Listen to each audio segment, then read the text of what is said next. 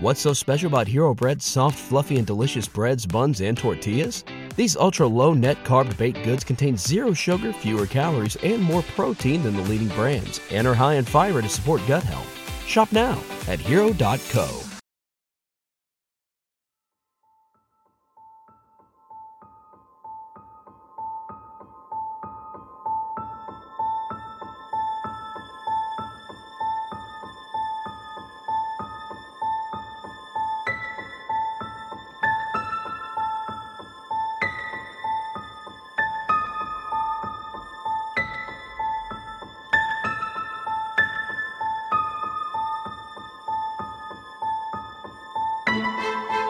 Hey, welcome back to This One's a Doozy. I'm Kevin. And I'm Haley. And we talk about stories of mystery, true crime, and folklore, the unusual, unsettling, and oftentimes unsavory goings-on of our world today, yesterday, and long ago. Bada bing. That's right. Bada boom. I wonder how that sounds in, like, more than regular speed, because I listen to my podcasts on, like, 1.5 speed usually, sometimes double. Yeah. And you should test it out sometime. I bet it rips. I feel like sometimes I say it really fast and sometimes I say it regular speed. I'm curious what the discrepancy is. Yeah. People who listen to it on 1.5 time have no idea what you're saying. Yeah, exactly. It just kind of flies by. It's a mystery. Once again, we're feeding the mystery side of the podcast. That's right. Staying true.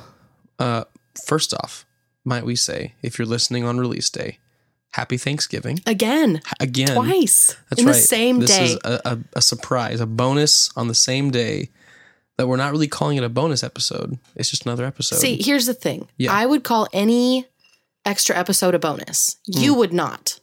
Correct. You feel like if something is considered a bonus episode, then it needs to be like a special thing, like spooky season bonus. Yes, exactly. I feel like any extra episode that's not on a Thursday, just a singular Thursday episode, is a bonus episode.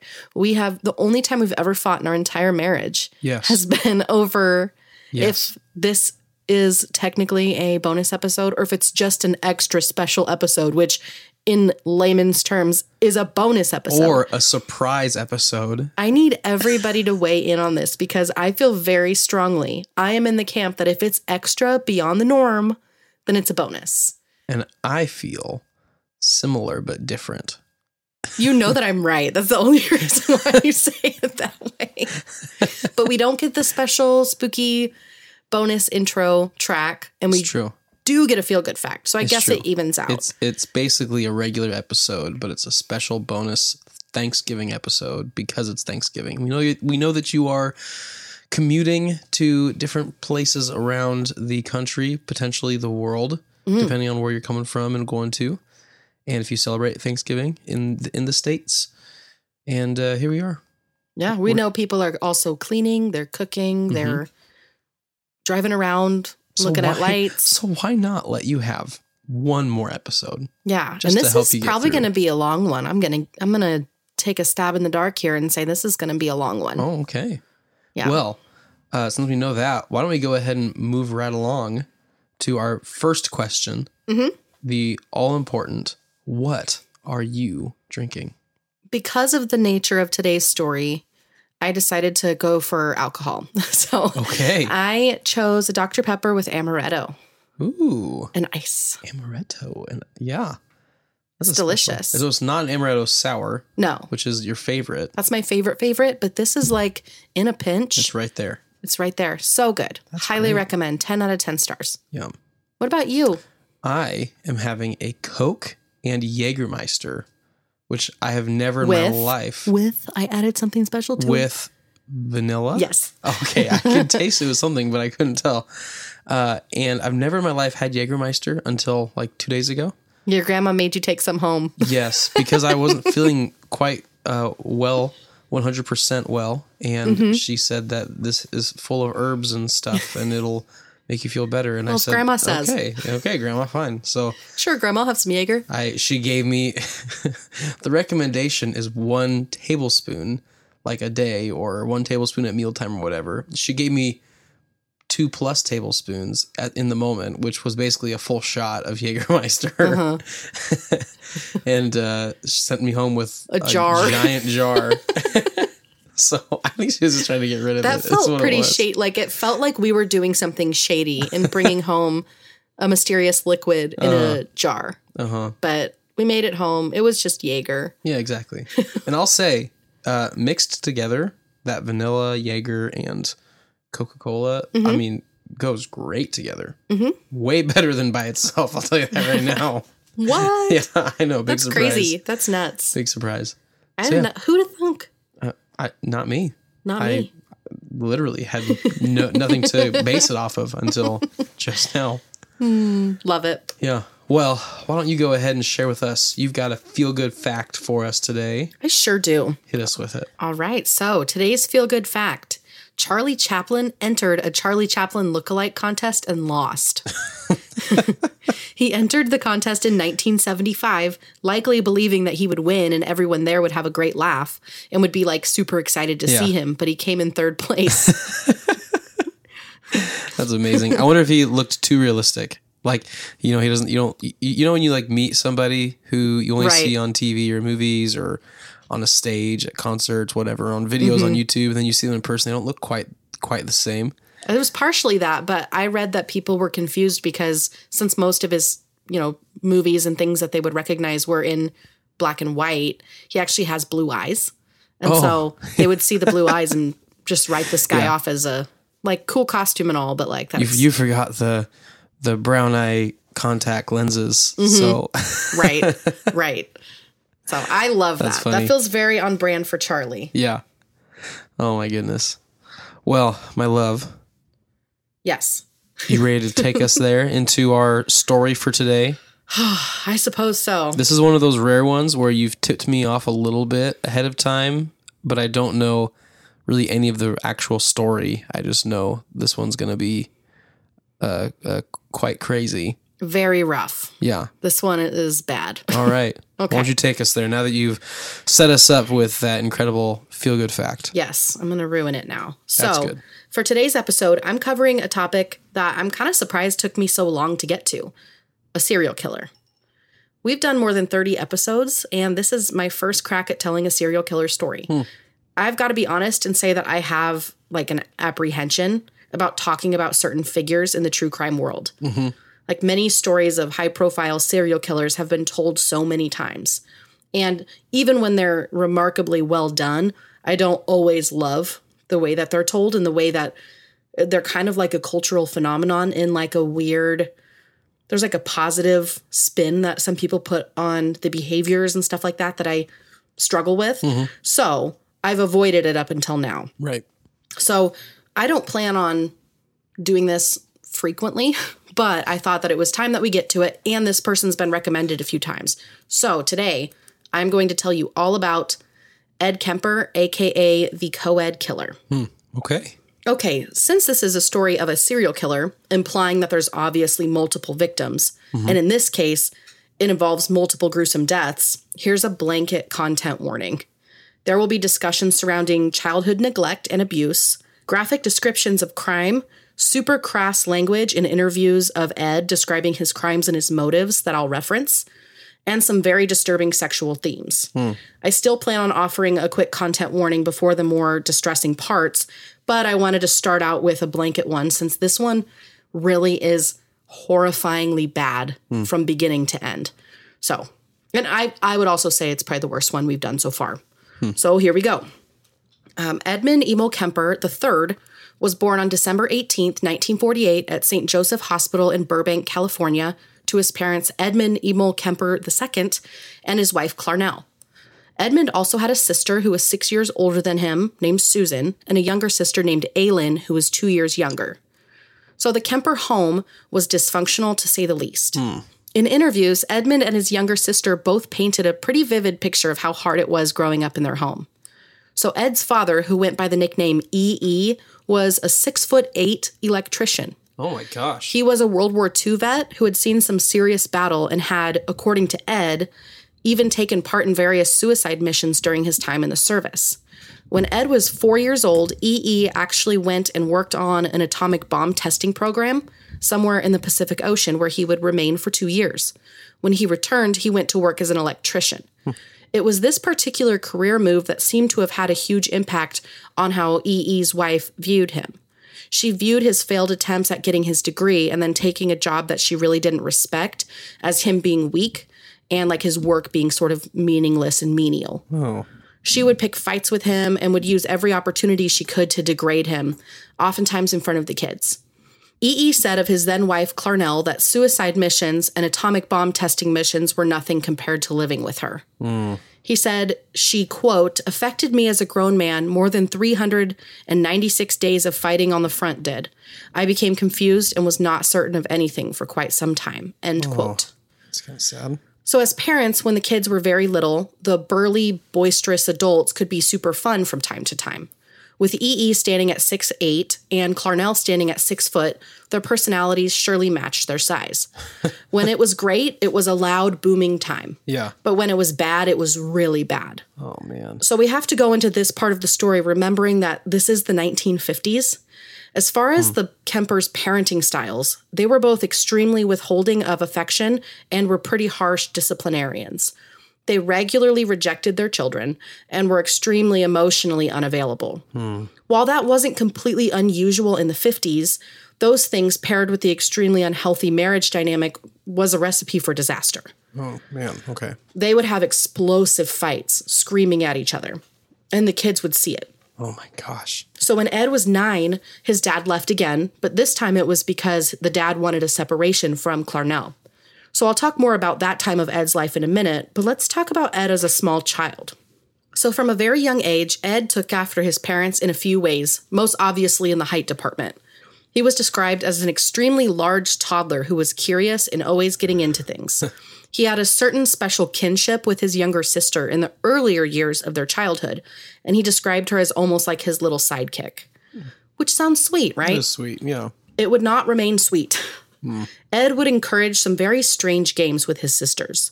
He would cut the heads and hands off of his sisters' dolls and would excitedly set up a game that he called Gas Chamber, where he would pretend he was being executed via gas chamber with his little baby sister pulling the imaginary lever. They had another version of this game called the Electric Chair, which is not hard to fill in the blanks on what the rules were for that game. Wow. Yeah. So not typical. Like, kids do weird things. Yeah. We know that kids do weird things. We have kids. We've seen it. You know, they were playing Sea Monsters today, and one was requiring the other one to eat her. You must take a bite. Like, yeah. So, I mean, we've seen weird things, but there's something, I mean, maybe it's only as weird as it feels. Sure. Because of what he later goes on to do. But I just feel like those aren't normal childhood games. Correct. Yeah, it's it's like it's taken the dark history of what's that game that you play as a kid when you're Ring Around the Rosie? Oh yeah, you're doing that, and it's really about isn't that like about the Holocaust or something like really really sad? Or no, it's about Hiroshima or something like that. It's about a disease. Oh, the Black Death. Yeah, I think it's about the Black Death. Yeah, that's right. And it's like taking one of those, but like a few steps further where it's like more direct. Yeah. Like a little on the nose about it. Yeah. So another time his sisters were teasing him about him having a crush on his teacher. And when they asked if he was going to kiss her, he said, quote, if I kiss her, I would have to kill her first. End quote. Oh. Yeah. I don't have an exact age on that quote, but he was young. Yeah. Ooh. So there was also an extremely upsetting dynamic that would play out between the kids through Ed's childhood. One of the worst examples of this is that one of them threw him into the pool when he was super little, like 4 or 5 years old. Mm-hmm. And he had to struggle in order to get out, almost drowning in the process. One of them also, I guess, jokingly pushed him in front of an oncoming train that would barely miss hitting him. What? It's tough to know how many of the stories involving his sisters are fully accurate. But there's trouble, you know, there's the trouble of there being variations in the different reports and the way that Ed would tell stories. Sure. Ed will tell a story in vivid detail in one way and then later tell it completely differently with such different details. So it's hard to know how many of these things are fully accurate. Sure. Okay. So, but that's what he said. Yeah. Wow, that's wild. Okay. Huh. Yeah, he was definitely very, very obsessed with his dad's war stories and the many different pieces of war memorabilia in his home, from guns to bayonets and machetes and so on. He was very interested in them. Yeah. So he learned how to shoot a gun at summer camp as a child, and he also went on to become a Boy Scout, which none of these things on their own are indicators, nor are they to blame for what Ed would later go on to do, but they did afford him some skills that he would use in his later crimes, such as how to properly use a knife and the correct way to hide something that you've buried in the woods by covering them with dry leaves instead of wet ones and that sort of stuff. Oh, wow. Yeah. Okay. So like learning nature survival tactics unfortunately came in handy for him when he was discarding of remains. So it's clear from every source that I used for this episode that Ed was always very fascinated with death and the act of murder. And it would escalate from Ed just saying weird things and playing weird games to Ed killing animals and continuing to mutilate dolls and his sister's toys and things like that. Yeah. And small trigger warning, I'm going to mention suicide. Okay. When Ed was young, he attempted suicide. He would go to church and he would pray out loud for everyone in the world besides him to be killed when he was teeny tiny. So, yeah, out loud, like in front of everyone, like I want everyone in the world to be dead. Amen. Besides me. Wow. Yeah. Which is so weird hearing from a little kid. Yeah. You know. There's a lot of things there that makes that weird. Yeah. Okay. Yes. All right. So I don't want to talk about this next part at all, but we have to talk a little bit about the animal deaths. Yeah. Content warning, this next bit has some super graphic descriptions of extreme violence against animals, so definitely skip ahead a minute or two if you don't want to hear that. So Ed killed many cats. He killed his first cat by burying it alive in the yard. He returned later when it was obviously dead. He then dug up the cat, brought it into his home, and decapitated it. Oh, gosh. He put the cat's head on a spike that he kept in his room, which he would then pray over. He would pray over the... What? Yeah. There were rumors in his neighborhood that he'd killed a neighborhood dog, which definitely didn't do him any favors in the realm of making friends. Right. One day, while his childhood cat was asleep in a chair, Ed was casually sharpening knives and a machete. That's when he got bothered by the cat. It wasn't doing anything in that moment, but Ed hated it. He hated it because he thought it was spoiled and arrogant. But worse, in his opinion, was that the cat preferred to be around his sisters more than it wanted to be around him. So that theme of sort of like feeling rejection in some form is continuing on for Ed, as you can clearly see here. Oh, geez. So instead of just leaving it alone and moving on with his life, Ed decided to grab the cat and slice off a portion of its skull. Oh, jeez. As the poor thing struggled, he stabbed it repeatedly all over its poor little body until it finally died. He was scared that someone would find the remains if he tried to hide it outside, so he dismembered it and hid some of its remains in his closet. These were behaviors that his mother was well aware of, just as a side note. Oh. She ended up finding the bones of the cat in the closet and was just like, get this out of here. That's gross. Bah. Jeez. Yeah. So let's talk a little bit more about Ed's parents and what life was like for him for the remainder of his childhood. Hold on. Let's not yet, because you're sitting here on the animal deaths. Dumbfounded with that whole story. Well, I mean, everybody knows at this point the way that conversations happen around these sorts of things in society today. Everybody knows that violence against animals is an indicator of potential disorders and potential mental illnesses and things that need attention, medical attention. And I know that things were not the same in the 1950s, not making an excuse, but I don't get how you would see your kid doing that. And not be concerned. And not at least be worried. A little bit. Or like grossed out to the point I would heave. We would go to the doctor right now. Like the level of gruesomeness is beyond just like, I wonder what would happen if I hit this cat with a rock, which is terrible enough. Right. But like how gruesome the whole thing was. That's the distinction to me is I never participated in this, but I had plenty of friends who, for whatever reason, felt like shooting airsoft guns at neighborhood cats was a fun thing to do. And it was one of those like, I guess that sounds like it's not really hurting anything for real, but it's like kind of weird. And I just never really understood it, but didn't think much of it. Anything beyond that was like troublesome. And no one ever told me that was troublesome. That was me as an 11-year-old. Right. So I'm just kind of like, in that same vein, hearing this story just makes me kind of like my eyes are popping on my head, just thinking it, like as you're talking about it, like that's so crazy. And at the very least, to not get some kind of serious, like, you will never do that to an animal again. Right. Like stern talking to, and we know that spankings in the 1950s were a thing. So like, it's just crazy to me to think there was, especially because you said that his parents were such strict disciplinarians. Yeah. I'll get more into that dynamic shortly. But yeah, it is very surprising that he continued to do it. There was this thing, and you see it, if you ever watch any of his interviews, you see it where as he's describing some of the more despicable behavior, he knows, and it's almost as if he either knows that it's wrong or he knows that he should know that it's wrong, if that makes sense. So he is like, I understand that this animal did nothing to deserve me to kill it, but I couldn't not. And then I got curious what would happen if I did this and what would happen if I did that. Yeah. And you can see this like little thread kind of woven through how he tells a lot of stories where he'll say something that's so mind-blowingly disgusting and gruesome about an act that he did. And it's very casual in how he delivers it. And then there's also the same vein of like, yeah, I knew it was messed up, and so I felt ashamed, and so I hid it. And then the problem kept festering. Does that make sense? Yeah. That's what he would say. Yeah. But it's hard to know if that's genuine because he knows what he's supposed to say. Right. Which we'll also get more into that. So now let's talk a little bit more about Ed's parents and what life was like for him for the remainder of his childhood.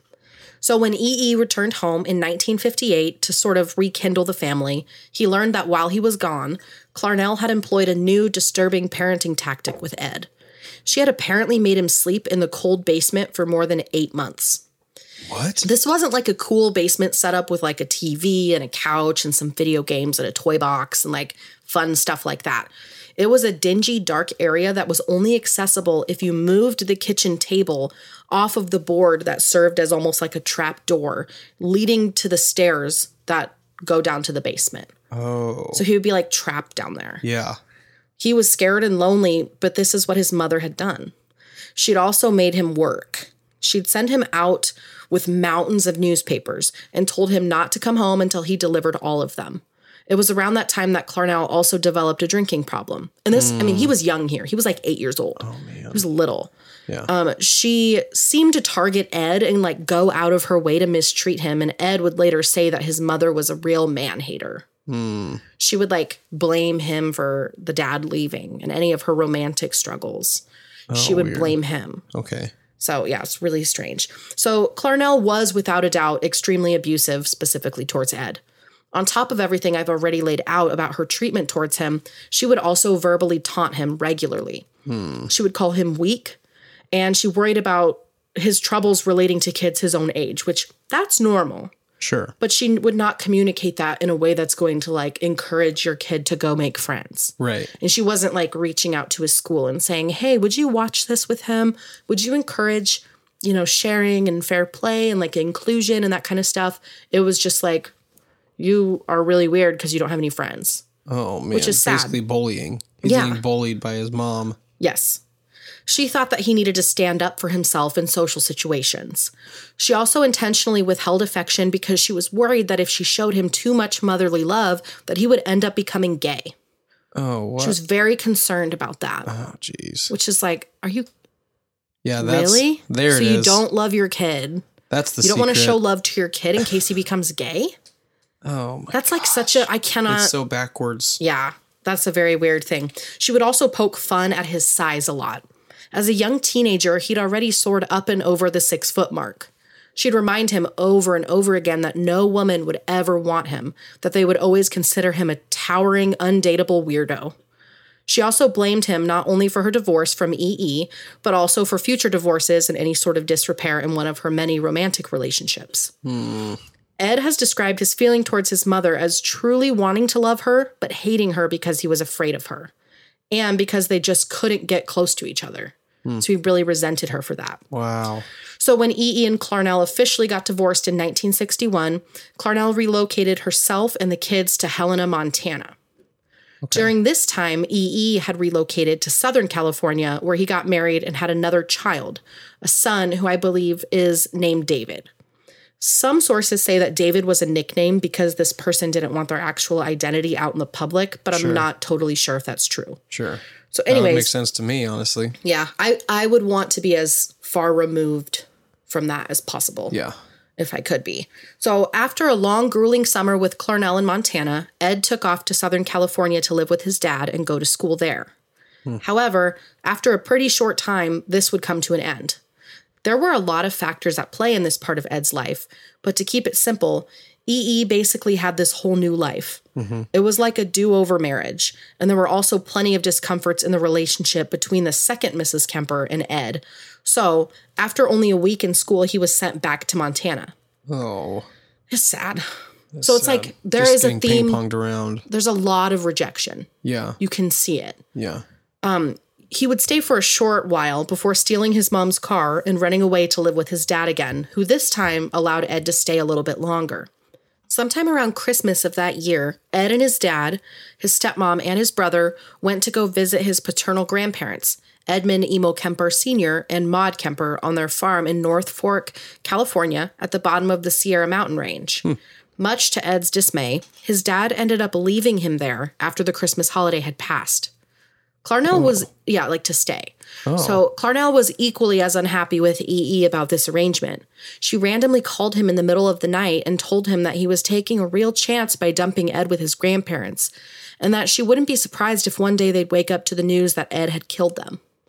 Oh my gosh. So that's not good. The thing is, she's like so aware. I know. And yet abusive. I know. Okay. Yeah, I just wish there would have been like one element. Yeah. Two small elements in this first part of Ed's life that could have been different, because I don't think it would have ended up the same. Like, I think that deep down, this woman did love her kids. I think she had a lot of problems. Yeah. And she obviously was not seeking any help for them for herself. And then when she would see new problems arise, there wasn't like a pattern of, we go and we get these things fixed and handled and treated and whatever. It was just, I'm just going to shame you for these things that are completely, right now, not within your capacity to be able to know what to do with. I'm going to just shame you for it. You know what I mean? Yeah. I'm not making excuses for anybody's behavior here, but I am like logically trying to reason out what her thought process could be when it's very clear that she is aware that something is very, very not right. Exactly. Yeah. So, all right. So Edmund Sr. was a 72-year-old retired highway worker for the state of California at the time that Ed was dropped off with him.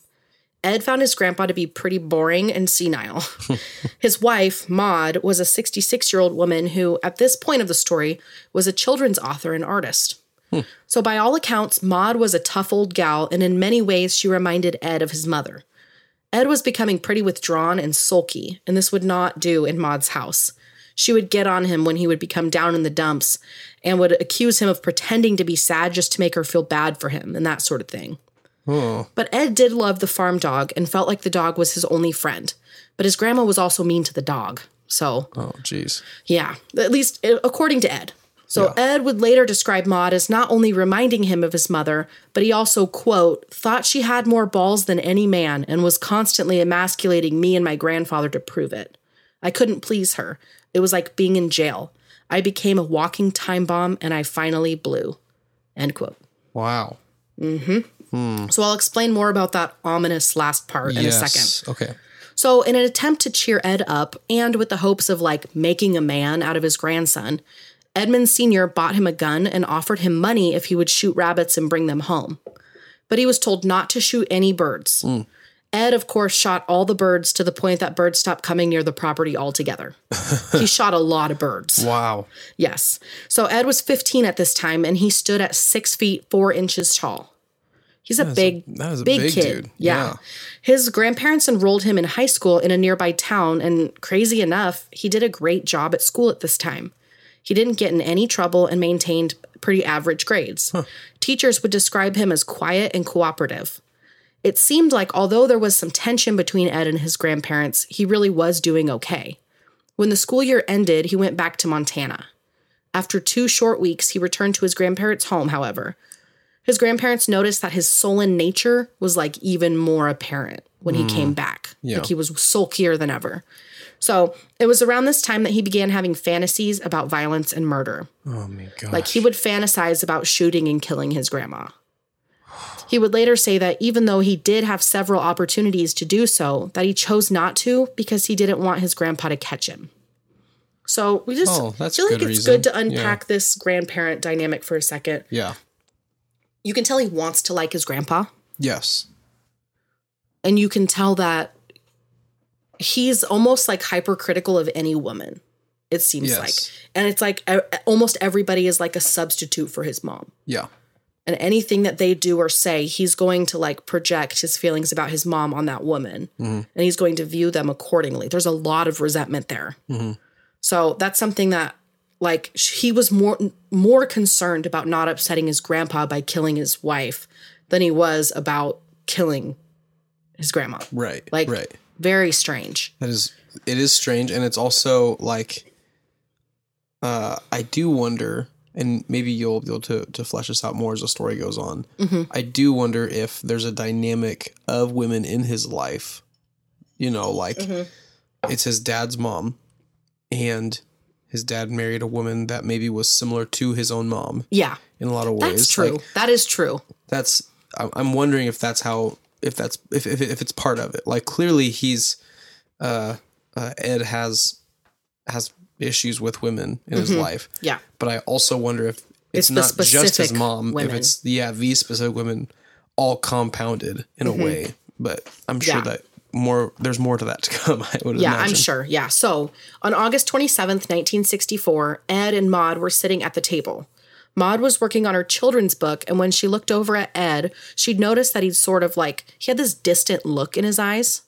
This was something that Ed did somewhat regularly, and it bothered Maude when he did it, so she would tell him to like snap out of it, knock it off, quit spacing out. So with seemingly no actual trigger, Ed stood up from the table. He grabbed the .22 rifle that his grandpa had given him and began to walk towards the door, telling his grandma he was going to go rabbit hunting. When he got outside, he stopped on the front porch. He turned around, pointed his gun at the back of his grandma's head through the screen door, and pulled the trigger. He then shot her 2 more times in the back to make sure that she was dead. Oh my gosh. Yes. He wrapped her head in a towel to contain the bleeding and dragged her body to her bedroom. Shortly after, his grandpa had arrived back at home from his weekly grocery store run. So Ed waited until his grandpa got out of the car and had his back turned to him. So Grandpa was getting the groceries he just bought out of the trunk, and that's when Ed also shot him in the back of the head. He moved his grandpa's body to the garage and thought about what he should do next. Should he run? Should he try and hide their bodies and like resume life as normal? He wasn't sure, so he called his mom and told her, quote, "Grandma's dead and so is Grandpa," end quote. He initially told her it was an accident, and it didn't take much for Clarnell to like sniff out that that was a lie. Yeah. So he told her the truth. She told him to call the police, and so he did.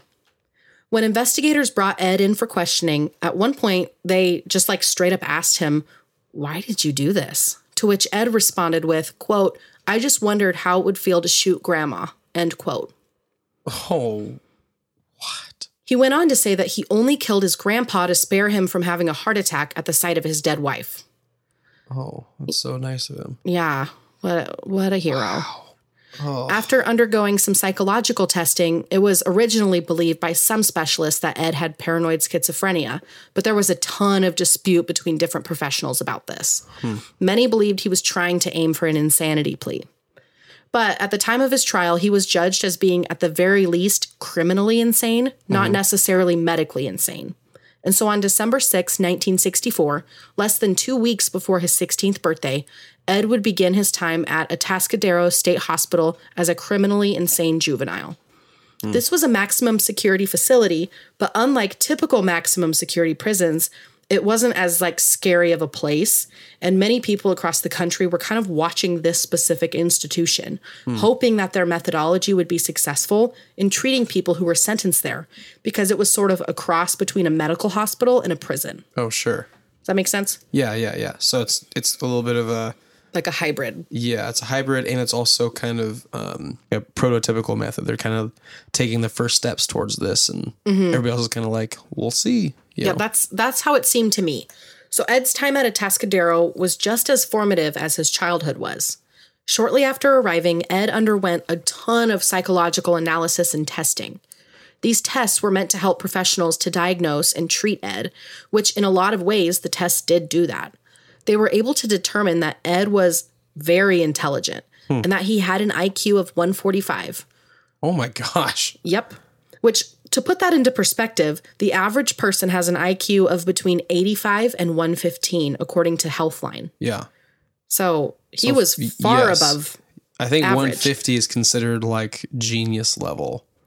So he's like pushing that bound. He's up there. Yeah, he's up there. So Dr. William Schranberger was the director of the psychology lab at the time of Ed's stay at Atascadero, and he worked with Ed almost every single day during his time there.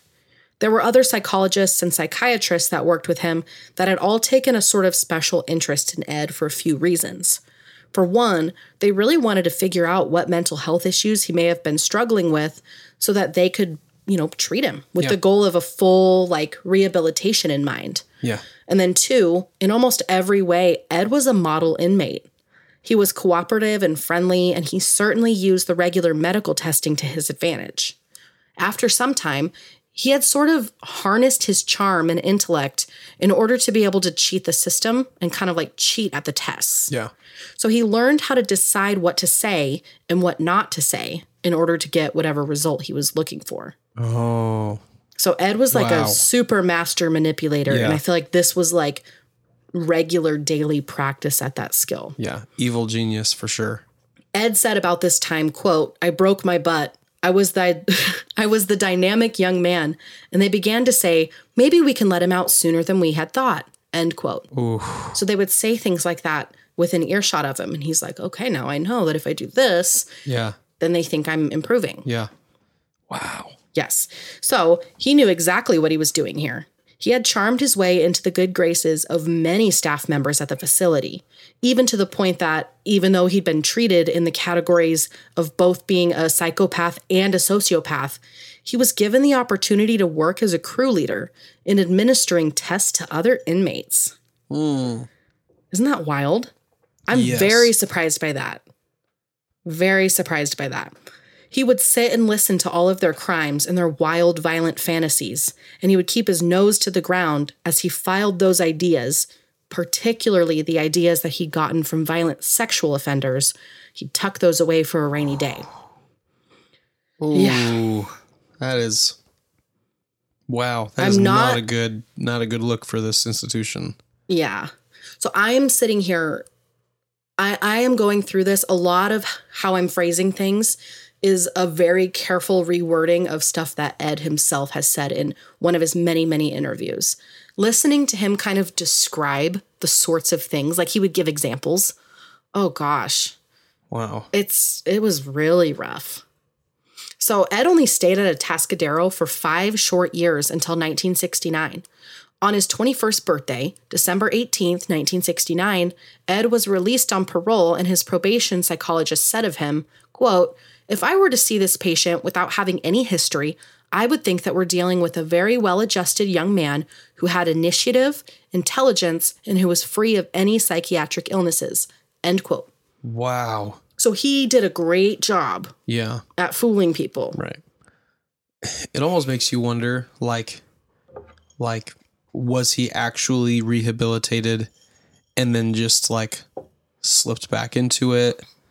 Or it almost feels like a double life. Yeah. He was always kind of like walking in 2 different pairs of shoes at the same time. Yeah. That's kind of how a lot of this part, at least this part of his life, that's how it seemed. So he would kind of explain it as though he was faking it. But I'm the optimist in me, which is a very small part of me, is like, there's no way that he was making no actual progress and he was only fooling people. Right. But at the same time, not being a medical professional or having any, field of study in psychology, psychiatry, all of that kind of stuff, it is very hard for me to wrap my mind around all of that being an act. Yeah. But like, that's what he said. Yeah. If that's what he actually did. And the evidence is there to support that. So when Ed re-entered society, not only was the world very different, but he felt completely detached from it. He called himself an old fogey when he came out because he was so out of the loop on just about everything going on in the outside world. Huh. So one extremely important detail of Ed's release was that despite every professional at Atascadero telling him to completely cut off relational ties with his mother, he was actually released into her care in Santa Cruz, California, which sounds like the worst idea ever. Yeah. Ooh. So this was another one of the like huge factors in this whole story, in my opinion. So Clarnell had relocated back to Santa Cruz, where she had worked as an administrative assistant at the University of California at Santa Cruz.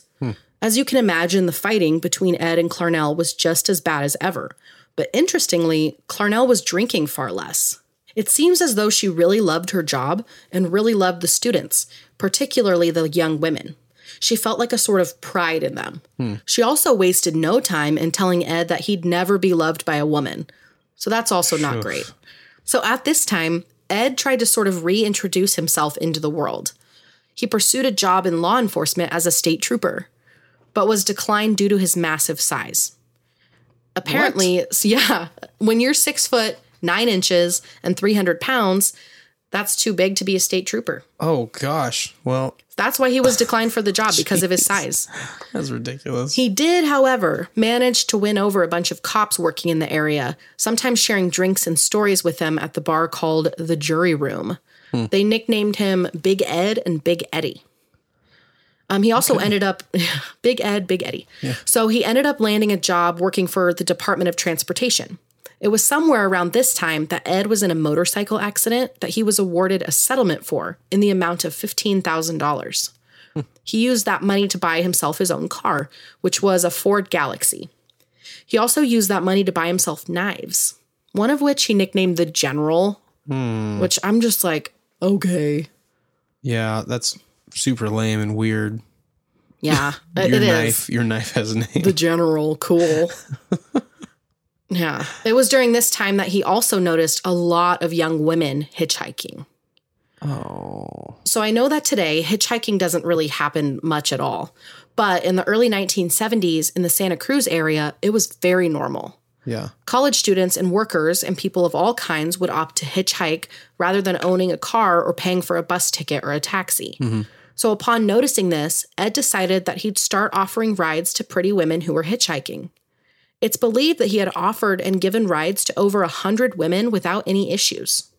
He said that he'd used the opportunity to kind of like practice talking to women since he was so extremely inexperienced on that front. Because if you really think about it, from the ages of 15 to 21, he was at Atascadero. Right. He wasn't dating, obviously. Right. And considering the cultural changes that happened during the time that he was in there, on top of being a little bit socially awkward. So truly, he had no clue how to relate to women and how to talk to them and all of that. His only experiences with women were with his siblings, his grandma, who he murdered, and his mother, who he had a deeply unhealthy and twisted relationship with. For a time, the hitchhiking thing was kind of helpful for him in a weird way. He'd even gone on a date with a woman. The relationship didn't work out, though, because Ed felt so clueless on his date, and he kind of, like, blew it. And, like, that's how he would explain it. It was kind of funny. He's like, I didn't know what to do. Like, she said yes to going on a date with me, so I, like, took her to a John Wayne movie. And she was not interested. Right. She was really nice, and she was really pretty, and she let me down easy. But, like, I didn't know what I was doing. Right. So I feel like that kind of highlights that. Yeah. Eventually, however, the urges to kill and the fantasies of sexual violence would increase, which he called these urges little zapples, which is so stupid. It's kind of like the General. What's with these weird nicknames? Yeah, I was about to say, that's why. Why would you name things dumb like that's? I'm just like, what? These little zapples. Yeah. Okay. And I'm like, what are you trying to accomplish with that? Like, are you trying to like make it cute or funny? Or like, are you trying to minimize it? What are you trying to do? It's like a pet. Yeah. The general weird. Little Zapples. It's very weird. Making them, yeah. I'm going to just let Ed describe this time in his own words. In an interview, he said, quote, "And I'm going a little bit farther each time. It's a daring kind of thing. At first, there wasn't a gun. I'm driving along. We go to a vulnerable place, but there aren't people watching where I could act out. And I say, no, I can't. And then a gun is in the car, hidden, and this craving, this awful, raging, eating feeling inside. I could feel it consuming my insides, this fantastic passion. It was overwhelming me. It was like drugs. It was like alcohol. A little isn't enough. At first it is, and as you adjust to that psychologically and physically, you take more and more and more. It's the same process. So it finally came down to the thing of, do I dare bring this gun out already? Realizing that if the gun comes out, something has to happen. It was going to happen. I was playing a dangerous game with a loaded gun." End quote. Wow. So at first when he was picking up women, he had no weapon in the car. Then he'd start bringing along his gun. Mm-hmm. And then but it would be hidden.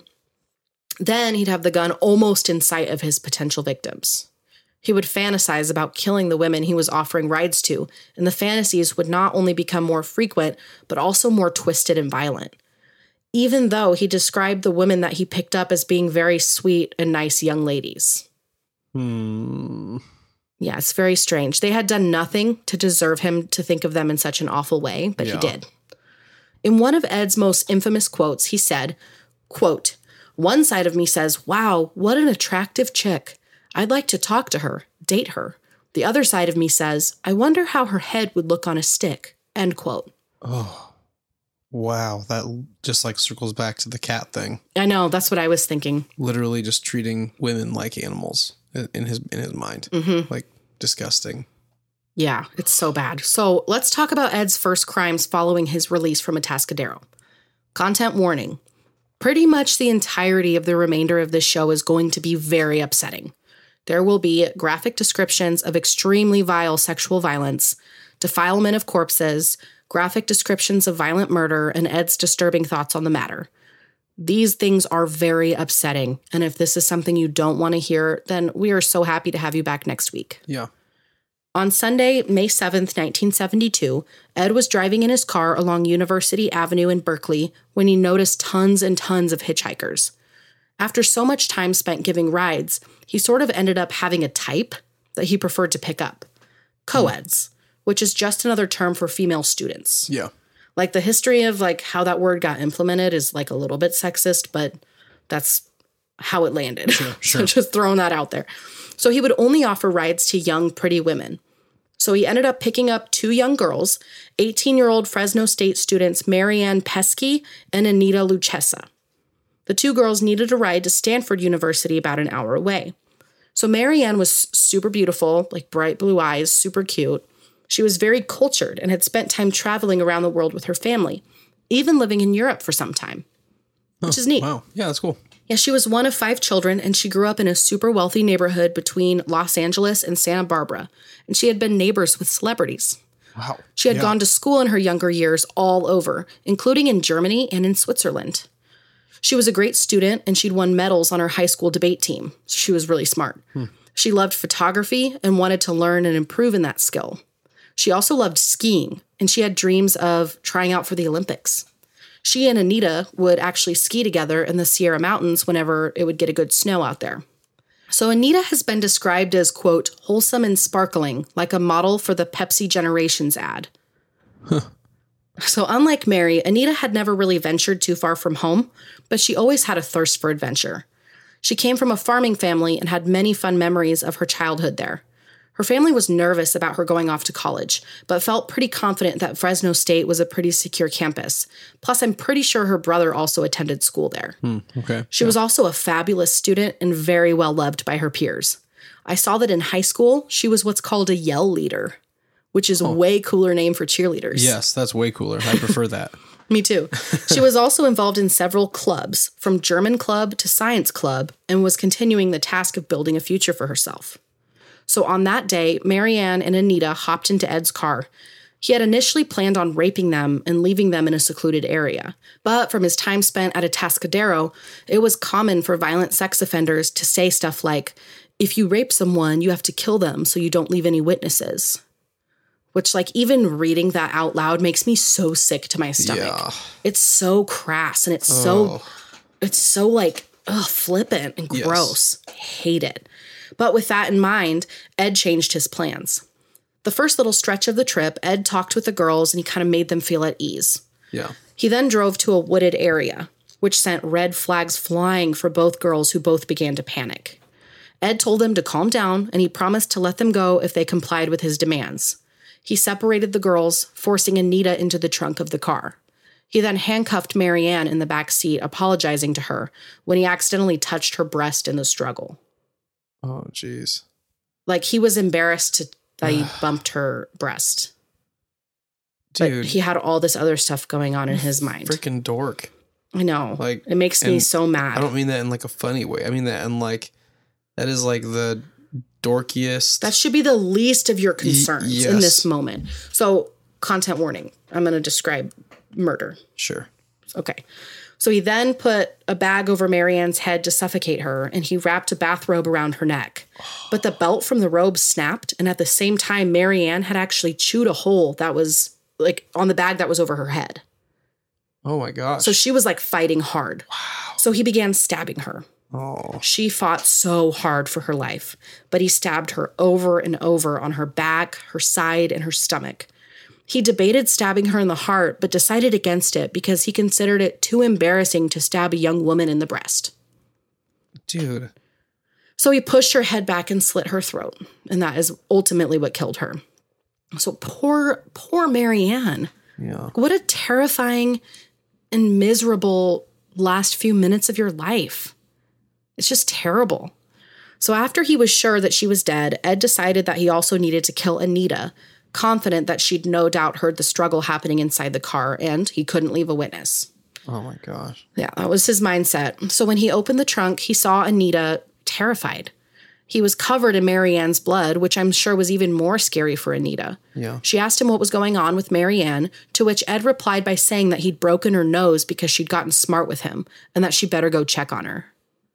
As Anita was moving to climb out of the trunk, Ed began stabbing at her, but strangely, the knife blade didn't penetrate through her coveralls that she was wearing. Just like Marianne, Anita fought back. Ed began wildly stabbing at her, even stabbing himself in the hand during the scuffle. Oh, wow. He stabbed Anita multiple times, landing several devastating blows on her arms and chest, so deeply that Ed recalled seeing bone in her arms during the attack. He then began to strangle her. Eventually, Anita slowed down, arms swinging in the air, fighting off an invisible attacker, as Ed had backed off in order to watch her final moments of struggle before she passed away from her injuries. Oh my gosh. Just, like, staggering. After both girls were dead, he loaded both of their bodies into the trunk of the car and began driving home. On his way home, he got pulled over by police for a broken taillight. Oh my gosh. With 2 deceased bodies in his trunk after just violently murdering them both. Covered in blood? I mean, he must have been. I don't know. I am clueless how it could have possibly played out this way, but the officer seemed to not notice Ed himself or the car covered in blood. So without taking any action against Big Ed, he was sent on his merry way. All the while, there's 2 bodies in the back seat, in the trunk, excuse me. So he took the bodies to his apartment. This next bit is very upsetting. So there's a content warning. I'm going to talk about defilement of corpses. It is repulsive, and I am so sorry. Oh my gosh. He then sexually assaulted both of the bodies. He posed them in explicit positions and took photos of them, and then dismembered their bodies, decapitating them as well. He placed the various body parts in plastic bags and dumped them. He claimed to have put their heads in a ravine, which they would end up discovering Marianne's head and a portion of her torso, as well as some scattered body parts of various victims. But from what I could find, full bodies of his victims were never able to be recovered. Oh. Yeah. Whatever demented part of Ed's psyche that was fed when he caved into his murderous urges, whatever it was satiated for the moment. He began giving women rides again, without incident, until September of that year. On September 14th, 1972, 15-year-old Aiko Koo stood near a bus stop on University Avenue looking for a ride to her dance class in San Francisco. So I've seen it said that she was worried that her bus that she was waiting for was taking longer than usual, and she was afraid of missing class. Uh-huh. And I've also seen that she'd actually missed her bus to dance class. But either way, she needed a ride to San Francisco for her dance. Aiko Koo was described as being wise and gifted beyond her years. She was an insanely talented dancer. She did classical ballet, as well as various forms of traditional Korean dance. Her mother was a single mother who worked at the university library and often went without things for herself, using every cent she could to help her daughter work towards her dreams. She was lovely and soft-spoken and shy, according to her mother. Wow. So when Ed pulled up and offered her a ride to dance class, Aiko didn't hesitate to hop in the car with him, trusting that this man was just as friendly as he'd appeared to be. He made some weird turns, which Aiko eventually caught on to, so she started begging him to let her go and not to hurt her. He then pulled out a .357 and poked her in the side with it, which sent her into a terrified panic. He calmed her down by first putting the gun back under his seat, saying that he wasn't going to hurt her. He said that he was intending to kill himself, and he wanted someone to talk to before he did it, and he wanted somebody there with him. So when he pulled up into a secluded area of woods, Aiko complied in letting Ed tie her up and gag her, forcing her into the back seat. She's just this little sweet, little kind girl, and it's this one really gets me. It's very sad. So at this point, he had actually gotten out of the car so that he could walk around and into the back seat. And he accidentally locked his keys, his gun, and Aiko in the car. This next part makes my stomach turn. Aiko was such a sweet soul, and Ed was such a filthy manipulator that he actually convinced her to let him back into the vehicle. Oh my gosh. He began to strangle Aiko, who quickly passed out after fighting for a minute against this giant man who was attacking her. Right. When he realized she was still alive, he pulled her out of the vehicle and he raped her. Oh. At this point, she woke up and began to struggle. He tried to suffocate her by holding her nose and mouth shut. And when this didn't work, he removed her scarf and used it to strangle her, ultimately causing Aiko's death. Gosh. He proceeded to sexually assault her body immediately after he killed her. He put her body in his trunk when he realized, hey, I'm kind of thirsty. So he stopped at a bar and had a few drinks with her body in the trunk. Oh. He then stopped at his mother's house with her body still in the trunk because he wanted to, quote, test himself, end quote. What? I'm so... Oh, my gosh. Oh, there's just not even words.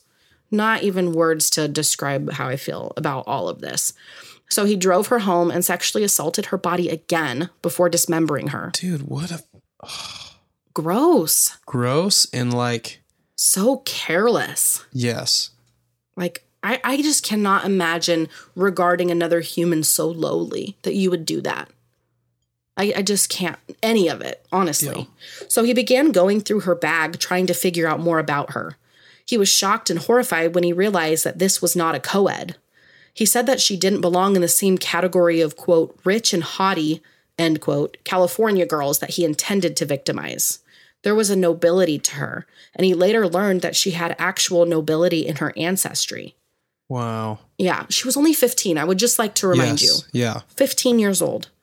He disposed of her remains as he did with his first two victims, but kept her head and hands because he believed they were too easily identifiable.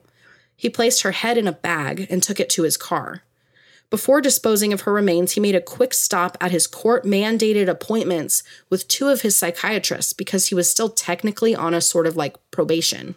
Oh. At one of these appointments, the report said that as of that date, he was no longer considered a danger to himself or others by both of his psychiatrists, who, after much convincing from Ed, went on to recommend that his juvenile record should be either sealed or cleared, effectively erasing the murders of his grandparents from his record. Wow. Yep. Oh my gosh. I would just like to remind you, he still had Aiko's head in a bag in his trunk during these appointments. He was that much of a manipulator. Yeah. He could charm his way into making anyone believe anything, and I do not get it. It is so shocking. Yeah. So at this point, police are seeing these missing persons reports of these young college women, and they're starting to believe that there's a connection between them. Interestingly, Ed Kemper was not the only serial killer operating in the area at the time. One of the other ones, Herbert Mullen, who would eventually be in prison with Ed, he was active at the time as well. So there's a sort of panic buzzing around the Santa Cruz area.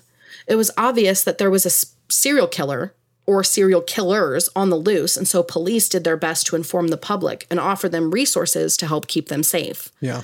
All sorts of services, from establishing a rape line for people to call if they've been assaulted, carpools, longer bus routes, etc. On the topic of the rape line, on top of Ed's crimes and the other murders happening, there was a protest taking place at the county jail that was led by women who believed that none of the 24 active cases involving rape or intent to commit rape were being taken seriously enough, which I thought was like really awesome that they were doing something about it. So I'd never heard that before, that like the women were trying to do something about what was going on. They were making a really strong push to something needs to change. Yeah, for sure.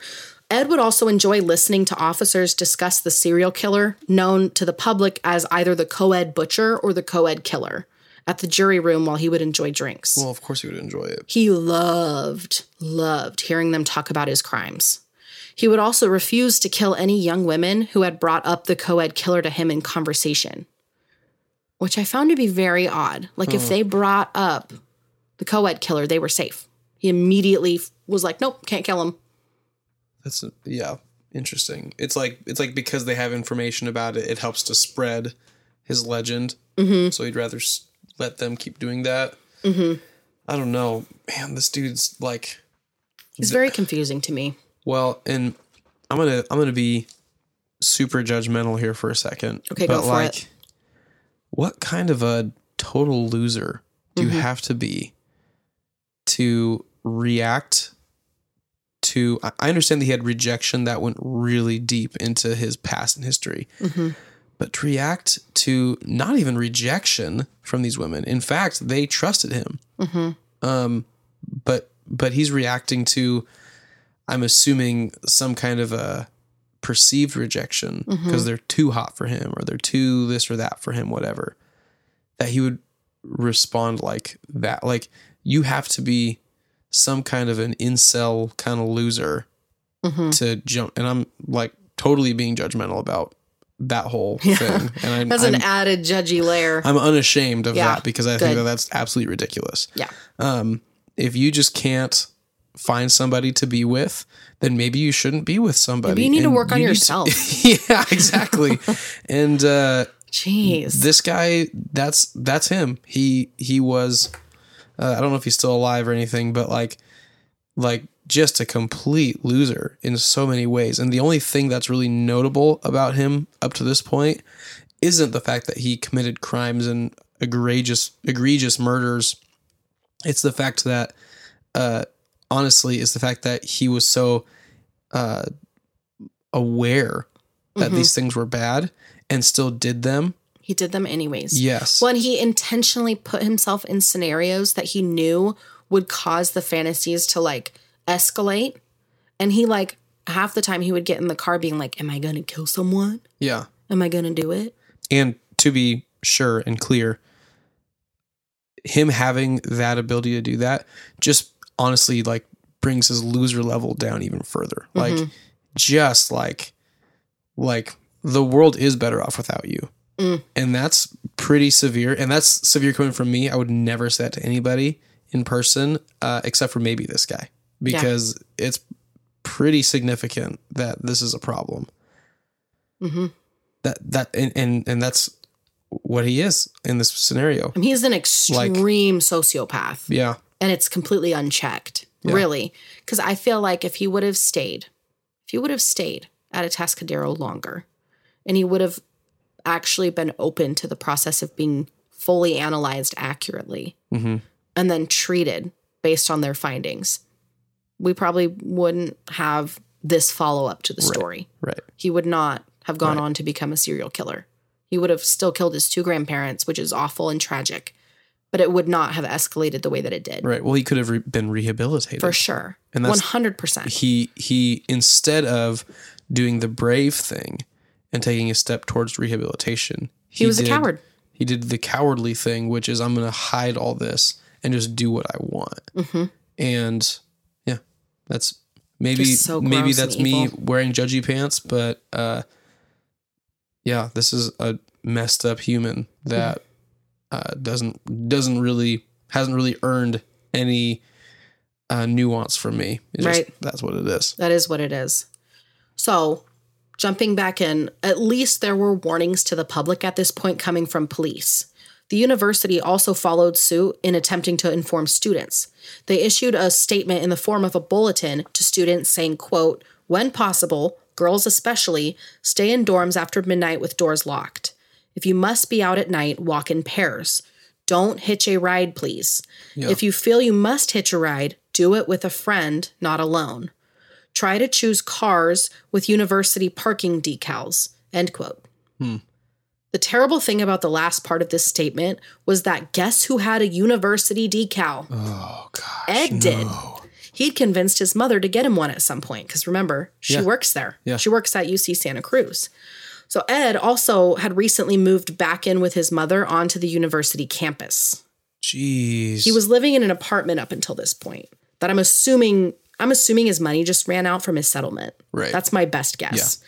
Neighbors had recalled hearing Ed and Clarnell fighting at all hours of the night. It's like once they were both home from whatever they were doing, they'd get to talking and catching up, and it would always escalate into a screaming match, 100% of the time. Man. They would always just like start off like normal conversation, and then it would just blow up.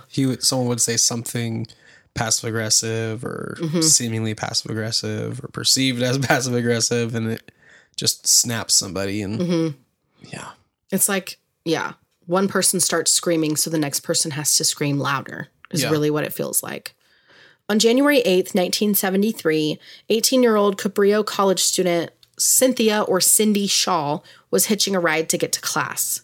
Cindy was a super dedicated and independent student. When her mother got remarried, she and her new husband and younger sister Candy relocated. So Cindy took it upon herself to sign herself up for college. Huh. She was 17. Wow. She had dreams of either pursuing a degree in teaching or in law enforcement. Since she was only 17 at the time of her enrollment as a freshman, the school required her to live with a family, so she moved in with a friend and her family. Eventually, she landed a live-in nanny job, which she kind of split with another friend of hers. On this particular night, Ed had actually picked up 2 or 3 other hitchhiking women, but decided against killing them because there were too many people who'd seen them get into the car with him. People are on high alert. Totally. And he's still picking up people in the same general vicinity. Right. And people are like, everybody's on edge about it. Right. Which is interesting. So before picking up Cindy, he'd picked up a .22 caliber pistol. After picking her up, he drove her to a secluded area and forced her into the trunk. He drove around some more before opening the trunk and shooting Cindy in the head. Jeez. He brought her body back to the home he now lived in with his mom and left her body in his closet. The next morning, he sexually assaulted her body before dismembering it in his mother's bathtub. He also removed the bullet from her skull in order to prevent it eventually being found and considered evidence if her remains were ever found. Jeez. So he thought that through. It's very methodical in that way. Yeah. He took her clothing to the laundromat near his old apartment and put the clothes in a dryer. He set it on the highest setting and then set it to run for a long period of time, hoping that the clothes would burn. When he came back to check on the clothing the next day, they were gone. Oh. So when he went to dispose of her dismembered remains, he took everything besides her head and scattered it all over the area. This is repulsive and warrants an extra content warning. I'm about to describe an extremely repulsive act of sexual assault of a corpse, so skip ahead if you don't want to hear that. So he held onto Cindy's head and had sex with it repeatedly over the course of many days. Oh, dude. Quickly after he disposed of the other remains belonging to Cindy, on January 24th, 1973, Ed would learn that officers had discovered portions of her remains, ranging from certain bones to her legs and portions of her skin, and they determined that they did belong to Cindy. But Ed still had her head, and so he panicked and he buried it in his mother's garden. But he did so with her head facing his mother's window because of the way that she loved young girls looking up to her. Oh my gosh. Wow. Sick. Yes. So disgusting. I feel like even though all of his crimes are absolutely heinous and unfathomable, that it was around this time that the escalation and the twistedness started becoming like really obvious. Yeah. Like all of it was bad, but we're seeing it starting to spiral and get worse. Yeah. Well, and it has something specifically to do with his mom too, which I think speaks volumes. I feel like this whole time, these young women are surrogates of his mom. Yeah. Really. Yeah. His next two victims would quickly follow. On February 5th, 1973, so very shortly after portions of Cindy's remains were discovered, two more girls would be picked up and murdered by Ed Kemper. One of them, Rosalind Thorpe, who I couldn't find an exact age for, but most sources I used said that she was 23 at this time. So Rosalind was super smart and was finishing her studies in linguistics and psychology at UC Santa Cruz. She shared an apartment with four of her friends downtown, and she would regularly bike around in the area. On February 5th, she'd left her apartment after she'd eaten dinner so that she could attend a lecture on campus. Her roommates assumed that she'd taken a bus in order to do this because it was raining that day. So when Ed picked her up, he started doing his usual thing when he noticed another girl looking for a ride. This was 21-year-old Alice Liu. Alice was the daughter of an aerospace engineer and was finishing up her senior year at UC Santa Cruz. I unfortunately could not find much information about Alice, but from what I could find, it's safe to say that she and her roommate, who I believe they were both Taiwanese, had grown up together in Los Angeles, and they'd been the best of friends for years and years. She was very obviously super bright and a hardworking student who was just living life and trying to pursue her dreams. Yeah. So when Alice looked in the car and saw Rosalind, she was put at ease about hitching a ride to her late class after studying at the library. Rosalind encouraged her to join in, kind of like the more the merrier kind of thing. Yeah. So Ed began driving, and within mere minutes of both girls entering the car, he pulled out his gun and shot them both. Oh, since he actually shot both of the girls on campus, he laid them in the back seat and covered them with a blanket. Ed tells this part of the story in two ways. So I'm just going to pick one and roll with it. Sure. When Ed rolled up to the security guard who needed to grant him the exit off of campus grounds, he told the guard that the girls were both drunk and passed out, and he was just trying to get them home safely. Oh. He brought them home and did his usual disgusting ritual with their bodies, disposing of their parts in ravines, in the ocean, and in the woods. Speculation flew around the Santa Cruz area. Was all of this the work of Herbert Mullen? Was this a different serial killer? Who was abducting these girls? Who was he going to do this to next? Within a very short period of time, Ed would complete his final two murders, beginning first with his mother. Oh, wow. Content warning. Everything I've said so far has been awful. This is the worst. If you've never heard this story, this is the worst. It is everything I've talked about so far to the nth degree. Oh, wow. Okay. So if you don't want to hear any more gruesome murders and the events thereafter, please come back next week. On April 20th, 1973, Ed was laying in bed when he heard his mother come home from a night of drinking with some friends. Some time passed when he decided to enter her room. She was laying in bed reading a book. She looked up at him and said, quote, "I suppose you're going to want to stay up all night and talk now," end quote. Which I suppose is code for, are we going to get into a huge fight again tonight right now? Right. So Ed told her no, good night. He waited for her to fall asleep, and then he went back to her room where he bludgeoned her to death with a claw hammer and then slit her throat. Oh. He first decapitated her, and that's when the defilement hit an all-time level of terrible. No. After he decapitated his mother, he sexually assaulted her head. He then put it on a shelf where he would go through waves of screaming at it, followed by using it as a dartboard before eventually smashing it. He then cut out her larynx and her tongue, which he put down the garbage disposal. Wow. He put the remainder of her body in a closet in the home that he shared with her and then went out for a drink. Unbelievable. When he returned home, he called his mother's longtime best friend, 59-year-old Sally Hallett, and invited her over to come have dinner and watch a movie with him in Clarnell. When Sally arrived, he promptly strangled her and put her body in the closet as well.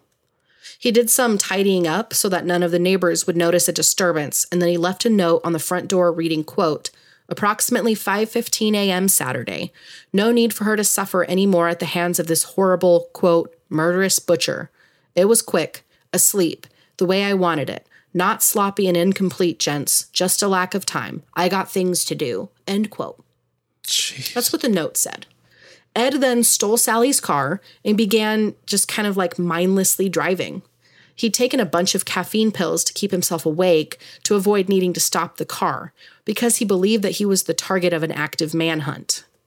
He'd driven over 1,000 miles to Pueblo, Colorado, and sifted through radio stations to see if he could find any updates about his murder spree, assuming the cops had to be on to him by now. When he heard nothing pertaining to his case, he looked around, found a payphone, and called the police back in his hometown.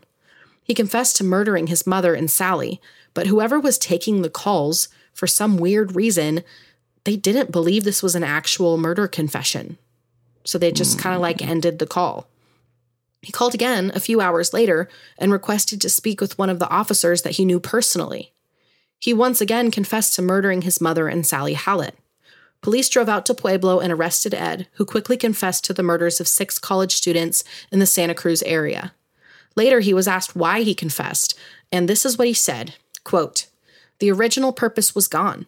It wasn't serving any physical or real emotional purpose. It was a pure waste of time. Emotionally, I couldn't handle it much longer. Toward the end there, I started feeling the folly of the whole damn thing, and at the point of near exhaustion, near collapse, I just said to hell with it and called it all off, end quote. Which, if we're taking in everything we've talked about so far, what this whole story is actually about is Ed and Clarnell's dysfunction. Yeah. The young girls that he killed, the girls that his mother loved, the girls that his mother said would never love a weirdo like him, he killed them, either as like an act of revenge on his mom or as a projection of her. And so once he finally killed her, what's the point? Right. That's like top tier. What else do we have? What else do I really have to accomplish here? That's really how I see the whole thing. From the beginning, I'm like, yeah, he hates his mom and he's projecting. Right. Well, it does make me wonder what really was the purpose of killing his mom's best friend too. Like, no idea. That was just like I very pointless. Just seems very like senseless. It. Yeah. Like, it was it to see if maybe now it means nothing anymore, and then when it really did mean nothing, he was like, oh, okay, I guess I'm done. Like, but I'll tell you what, I don't have to go and kill somebody to find out if it means nothing. Like, I keep coming back to just the absolute, like, moronic nature of all this. Like, you don't have to do these things to know that that's a bad idea. Right. So, I don't know. I'm just kind of like, I'm more than annoyed. Yeah. Like, this is a deeply upsetting story. Yes. But I feel like there's also a degree of annoyance of like, you don't have to, you don't have to do all this. It makes me so mad. You're just an idiot is what this comes down to. You're just a loser. You just have problems like the rest of us, and you dealt with it in a way that was unreasonable. Right. And refused help when you were given the opportunity to get help. Yeah, exactly. So it just makes me like mad. And yeah, the undertone of annoyance is because it's not always easy to accept those things. Mm-hmm. And help is not always accessible. But in his case, he was living in the best possible scenario from the age of 15 to 21. He could have been there longer. Right. Well, and I don't want to make this sound like I'm projecting this onto anybody with a behavioral health issue or a mental health issue. Of course. We all have stuff. I have stuff. Everybody has stuff. But there comes a point where you don't need to be told, hey, you shouldn't kill somebody in order to not kill somebody. Right. Like, you've already been told that that's not going to help you, that that's not good, that there's morality persists regardless of how your brain is working and wired. Mm-hmm. And, so I'm just kind of like, I don't want to make it sound like I'm picking on everybody with mental health problems. Right. But I am picking on this guy because he has an incredibly high IQ, every opportunity to get stuff figured out, and just threw it all away because he is not really as intelligent as his IQ says he is. On May 7th, 1973, Edmund E. Kemper III was indicted on 8 counts of first-degree murder, to which he initially pled not guilty due to reason of insanity. He tried all kinds of things to convince everyone that he was insane, including falsely confessing to cannibalizing the bodies, and also attempting suicide 2 times while awaiting trial. After being deemed fit to stand trial, on October 23, 1973, his trial began. After a few weeks, on November 8, 1973, a jury of 6 men and 6 women declared Ed to be sane and guilty of all 8 counts of first-degree murder. Ed asked the jury if he could be sentenced to, quote, death by torture at this time. There was a moratorium on the death sentence at this time in California, and so Ed was sentenced to 7 years to life on all counts, with those terms to be served concurrently. He was sent to California Medical Facility in Vacaville, California. So this is wild, but 2 of the more notable people that were also serving out their sentences were Herbert Mullen, like I said, and Charles Manson. Oh. At this same place. Wow, all at the same time. Yeah. Huh. Which I learned that Ed really disliked Herbert because he would sing loudly while other inmates were trying to watch TV, so he would throw water on him to make him be quiet. He said they would also give him peanuts if he was a good boy, and then eventually Herbert would ask Ed for permission to sing, which Ed referred to as behavior modification treatment. So it seems like another nod to Atascadero there. Yeah.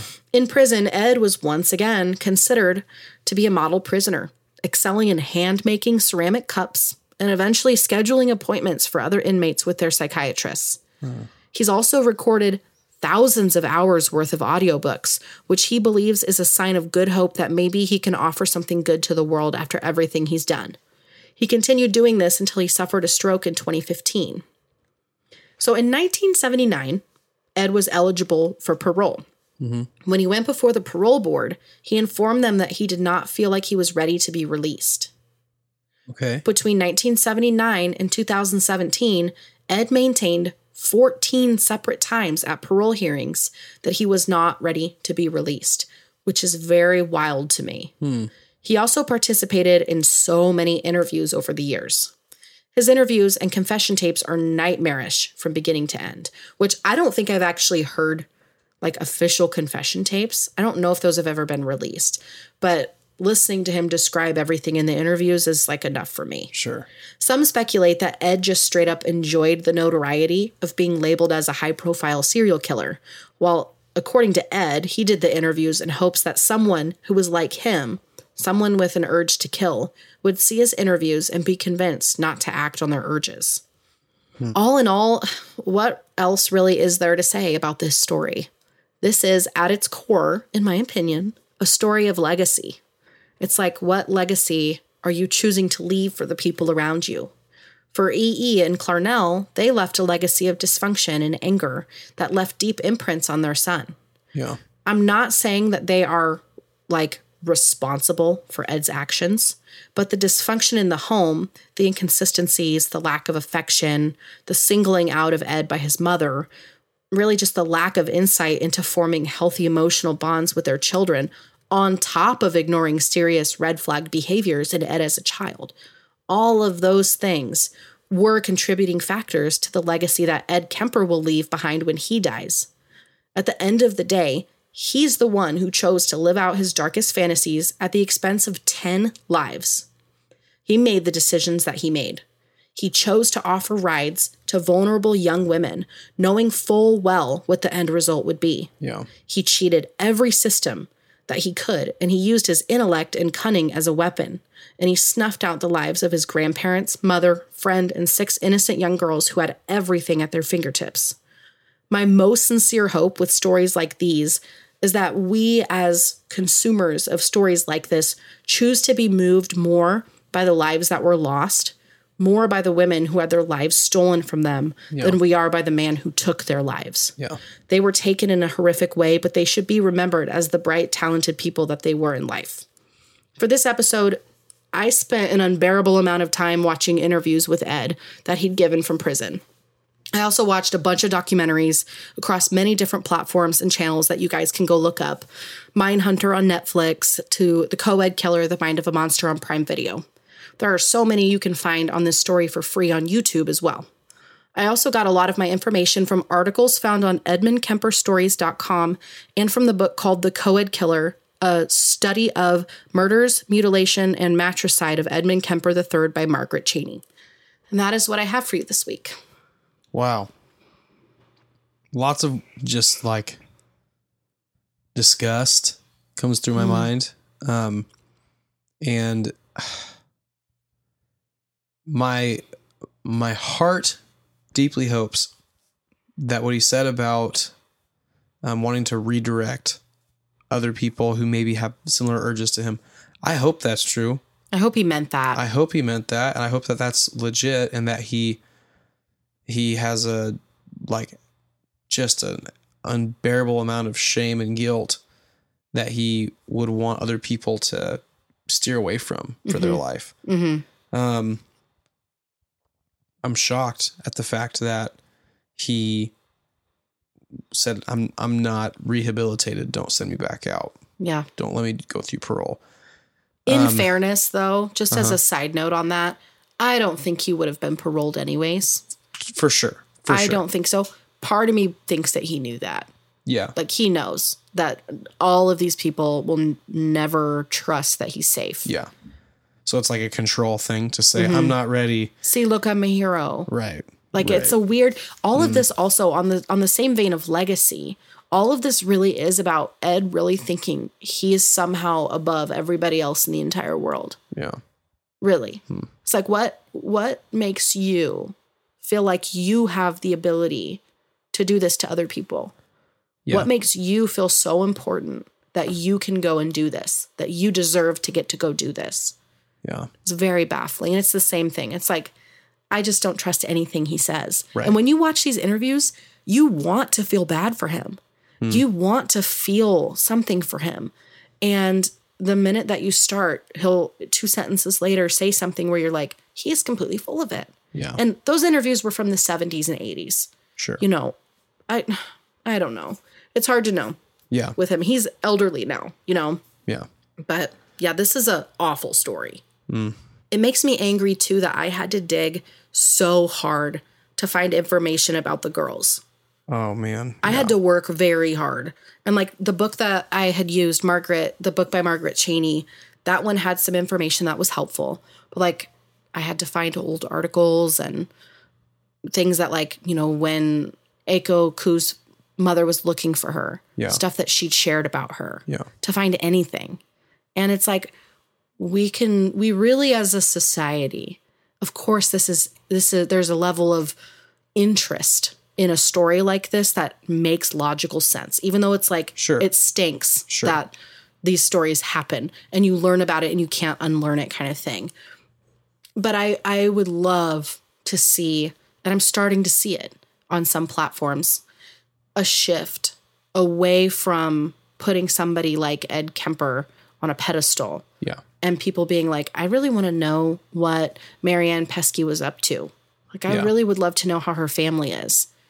You know, what did her siblings end up doing after she had passed away? Like, all of that kind of stuff.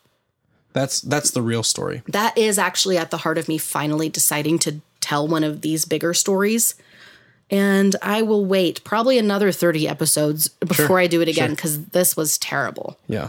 To research. Yeah. I lost a lot of sleep over this. And I knew this story. Yeah. But yeah. Well, I think that is a good place for us to wrap it up. And we could just talk opinions all night. We could talk opinions all night. We probably will. We probably will. It's true. But for this episode of the podcast here, thank you to everybody who listened to as much of this as you could stomach. Definitely unusual, unsettling, unsavory across the board. Serial killers are a whole different monster than I think we've ever really like considered as a species of humanity. And we're only just now tapping into a lot of that. And I do not intend to do it again soon. Yeah. And I hope we don't hear about serial killers ever again. And yet I know that we will, unfortunately. But with that, please, if you haven't already, subscribe to this podcast on your favorite listening platform and leave a 5-star review or whatever the best review is that you can put there. It helps other people find this podcast that are interested in similar content. And also, please follow us on social media if you would. You can follow us on Instagram and TikTok at This One Is a Doozy, and on Facebook, This One's a Doozy Podcast. And you can also email us, thisoneIsADoozy@gmail.com, with your recommendations, feedback, and personal stories that you might have as well with whatever you've got going on, paranormal experiences. I'm still waiting for a Bigfoot. I hope I hear a Bigfoot. Now I really need a Bigfoot, honestly, after this one. Literally. I need a Bigfoot story. I'm like, let's put out a bonus episode next week and talk about creepy Christmas gnomes. That'd be great. Let's just do that. That'd be great. I hope we get tons of requests for creepy Christmas gnomes now. Thank you, Katie, for pointing out the creepy Christmas gnomes. Yeah, there you go. There's the bonus shout out. Well, with that, everybody, thank you so much for listening. We will see you next week for another doozy. Bye.